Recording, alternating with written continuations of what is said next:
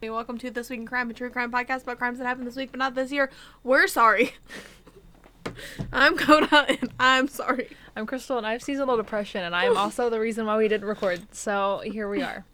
But I have a story this week, and hopefully somebody will have a story next week. Who knows? I've had notes for 3 months. Have you? Not to shade, but yeah. Well, now they're out of date. That's fine. I'm still going to do them because it was a good case. Okay. Yeah, no, it's entirely my fault. We'll get into it at the end. But my case today is on a man named Richard Lawrence Marquette. Or Marquette. I don't know. But Wikipedia said that his nickname was Dick, so... Oh, man. Dick. How do you get Dick from Richard? I don't You know. ask nicely. But he was born December 12th, 1930. It's either 9 or 4. I just did these notes. 1930s. And so that's my date, because it's going up next week. And we're recording it on the 7th, so that's my date. I was December about 12th. to tell you that it was September. But it is not. We just opened Christmas presents, and I should know that. Yeah. And he is currently 84, and he's still alive. Oh. So he's old as fuck.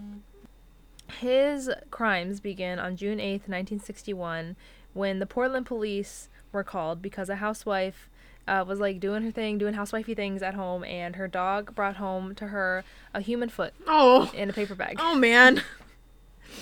And so she calls the cops because there's a fucking foot in a paper bag in her kitchen floor where she's trying to do housewifely things. This is why I have cats. And so they brought in detectives to investigate, and while the detectives were investigating, the dog came back again with a whole hand. Oh. And so now they got a hand and a foot. Oh, man. And so That's going to cost you an arm and a leg. they expanded the search from her house to like the surrounding area of the house in the neighborhood, in which they uncovered several more body parts, Oh.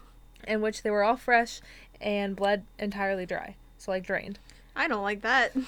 The foot that they found, or the foot that was brought to them, had bright red toenail polish and was entirely drained of blood. Like, they did an autopsy and there's no blood in it.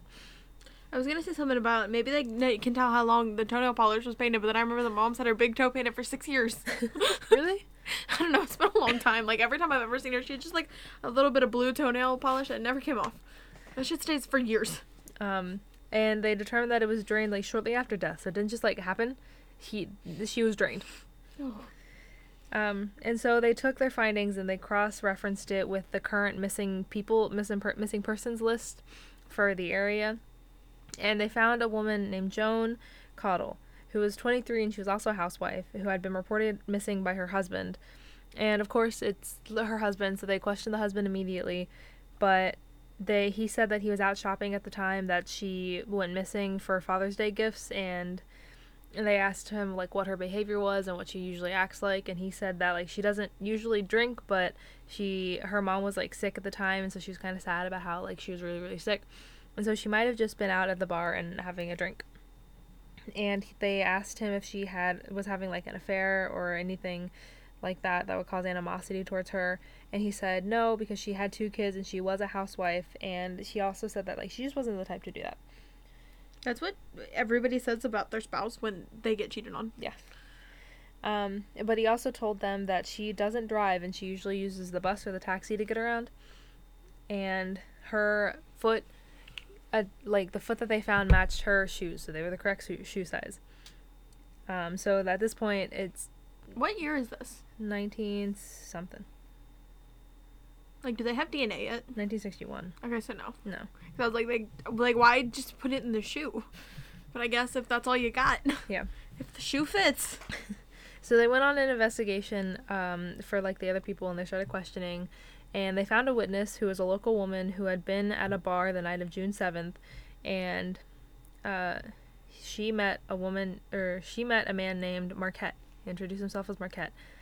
And she said that her and Marquette were hitting it off, and they were talking and they were drinking until he got distracted by another woman who was Joan. And they showed her an image of Joan, and she was like, yeah, that's her. That's who he was distracted by. And she was like, well, I guess it's really good that he didn't want to take me home because he was trying, and I was going to. So This is why we stay home, ladies. Yes. So they eventually found out Richard's house, and so they went, and it was a tiny, like, shack type deal, but it was completely empty. Well, it wasn't completely empty. He wasn't there. It was completely empty of human. except for the fact that they found freshly, neatly chopped body parts that were wrapped in newspaper and stuffed inside of the fridge, Oh, man. along with bloodstained lingerie. That The were- only thing missing from his little fridge set was the head. The head was missing. I was listening to this case, I think it was True Crime Chronicles, but they were doing like an older case, and they were like, and then the cop was like, well, nothing to see here, so I guess I'm gonna grab a beer. And he opened the deep freezer and there were 2 dead bodies in there. Yeah. And I was like, that's the most old-timey thing I've ever heard. So they issued an arrest warrant for Richard, and they contacted the FBI. And during the search, for the first time ever, they extended their top 10 most wanted to the top 11 most wanted and put Richard there. Oh, God. You're still not one of the top 10, but You're top 11. we do one show. But expanding the list worked because the very next day he was arrested in California, and when he got arrested, they ran his record, and he had 2 previous arrests in 1956 for attempted rape and 1957 for robbing a gas station. And so they asked him and they questioned him about like what happened the night with Joan, and he said that he went into the bar and he spotted Joan. And it said with another man, but I don't know if Joan was with another man or if he was, but I think Joan was with another man. But Joan recognized Richard from like elementary school, like they went to elementary school. Also, speaking of, you remember Drew with the big fucking fat lips in elementary school? I saw him in Walmart today. Oh, yeah? Yeah, he looks like Michael. Oh, no. Yeah, it was rough. And he was walking around with his dad, but I was like, damn. And because he was with, I think his sister, because his sister also has big fat lips, but I thought she was just making a face, and I was like, dude, why do you look like that? And then he came around, I was like, oh, you just look like that. And his lips are still fucking huge. It's awful. I mean, yeah.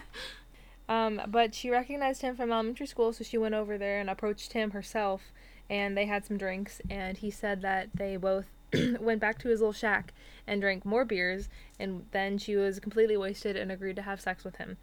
And then after they had sex, they got into an argument, and Richard choked Joan out of, like, Oh, no. panic and killed her. And then he panicked and dragged her body to the shower and dismembered it. Investigators had said that, like, this story was completely unbelievable, but he was the only living witness, and that was the only thing that they could piece together. And so they just charged him with first-degree murder and rape. And they said, well, homie, where's the head? And so they he led them to the head that was inside of a river that was, like, along with some rotting wood. And I don't like that. yeah. And he was convicted to life in prison. However, he got parole in 1973 after 11 years in prison for good behavior. So he got let out in 1973, which brings us to April 1975, in which a fisherman was fishing and he discovered multiple body parts and remains in the fishing water that he was fishing in. And the corpse that he had pieced together had also been completely dry, like blood dry, mutilated and dismembered, and was thrown into this lake, and he was picking it out. And he ended up retrieving all of the parts of the body but the genitals, Oh. in which they were never found. Oh, I don't like that. They determined it was a woman named Betty Wilson. I don't know how, but they found out that it was Betty Wilson, who was 37 years old, and she was originally from North Carolina. They found out that she had lived in poverty her whole life, and she had 11 kids, and she got married at 16. Oh, man. And her husband lived in an abandoned school bus that was, like, at the edge of the city dump that never got dumped, Oh, man. with no water and no power, and she... And there was fucking 11 kids? Yeah. God. Well, her 11 kids were in foster care, and her husband was abusive, and so one day she decided to stow away in her sister's car and drove all the way to Salem, Massachusetts, in which she was last seen at a Salem, Massachusetts. I'd assume it's Massachusetts. They just said Salem, and I don't know where else there's a Salem. Washington. Is there a Washington? Might have been Washington. Salem. A Salem in America drove there. In which she had been seen last at a nightclub. And, of course, they found her body and identified her. They suspected her husband, but he had been verified of, like, being clocked in and on cameras at his work in North Carolina, so he was obviously not in Salem. I think it is Washington, because it said across the country, and I was like, Salem is just up. But I guess if it's Washington, it is across the country. And so then after that, they suspected Richard, since he was the one that had done a dismembered, blood-dry killing in the area previously. And so they had a stakeout at his home and eventually obtained a search warrant in which they searched inside and the outside of his little mobile home. And they recovered small pieces of evidence which tied him to the murder of Betty. And 55 hours later, they found more remains, which was eventually labeled as a Jane Doe. It was just remains of a person who was blood dry and never identified. And he was arrested and he pled guilty. And they asked him like what his story was for Betty, and he said the same thing of like he brought her to the house and he wanted to have sex and she said no, and then they argued and then he strangled and dismembered her. And they asked him, because they said that like when he cut up the bodies, they said that like he did it with basically surgical precision. Like he was really good at cutting them up and bleeding them dry and draining them and not leaving too much of a mess. But he said that he wasn't a butcher and he wasn't a hunter, so he really had no experience other than cutting up humans. I don't like that. Yeah. And so then he was sentenced to life without parole in May of that year. And when he was in jail, he had like a criminal psychiatrist analyze him, and they said that he was like perfectly normal and he was socially adjusted unless he was rejected by a woman, and thus he was put into a murderous rampage, and that's why he killed Betty and Joan. But that's it. He's still alive and he's still in prison. Oh God. Yeah. But that's what I got. I thought it would be kind of juicy because it's bloody, dry dismemberment, but there were no meat hooks in his basement, so it wasn't as juicy as I was hoping. But it's okay.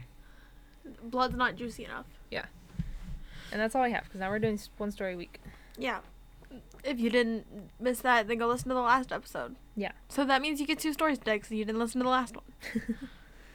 Thanks for listening. You can find us on the internet at This Week in Crime. You can listen wherever you found this one. Yeah, you're already here. Yeah, you found it. Good job. That's it. Yeah, that's all we got. Yeah. We don't really... now's the time for banter, so you can go away.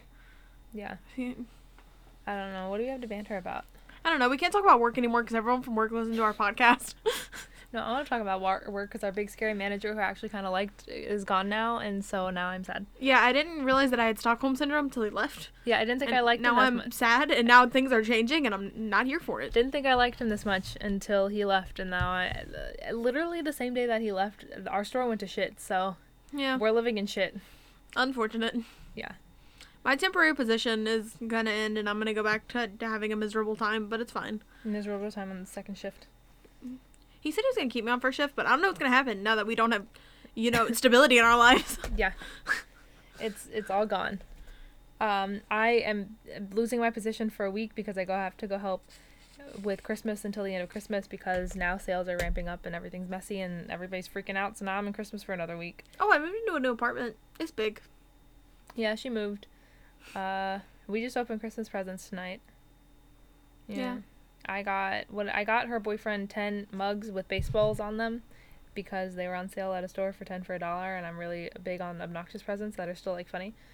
And I got her I got you a LuLaRoe outfit because MLMs are a goddamn joke. What else is it? Some pajama pants. And some fuzzy Crocs. Yeah, fuzzy Crocs. I got her a t-shirt, a sweatshirt from Morbid. Yeah, the Morbid podcast sweatshirt, Yeah. which is really fun. I'm excited to wear it. I'm gonna wear it tonight after I shower because I'm goddamn gross and crusty. I need to take a shower too. Yeah. I'm just not having a great day today. But I saw a cute lady today, and now my tummy hurts because that cute lady gave me bad pizza. Yeah. And I ate it all. I was gonna shower last night, but we had our bowling tournament last night. Oh, yeah. And if it makes you feel any better, I have not just ignored this podcast. I also ignored bowling and didn't go for like 3 weeks, which we're supposed to go every week, but I didn't go. But last night I went for the tournament because it was the last day, and I had a lot of bowling debt that I needed to pay off. And I went to go pay it off, but then I won the bowling tournament and got that exact money that I owed back. Yeah. I got second place.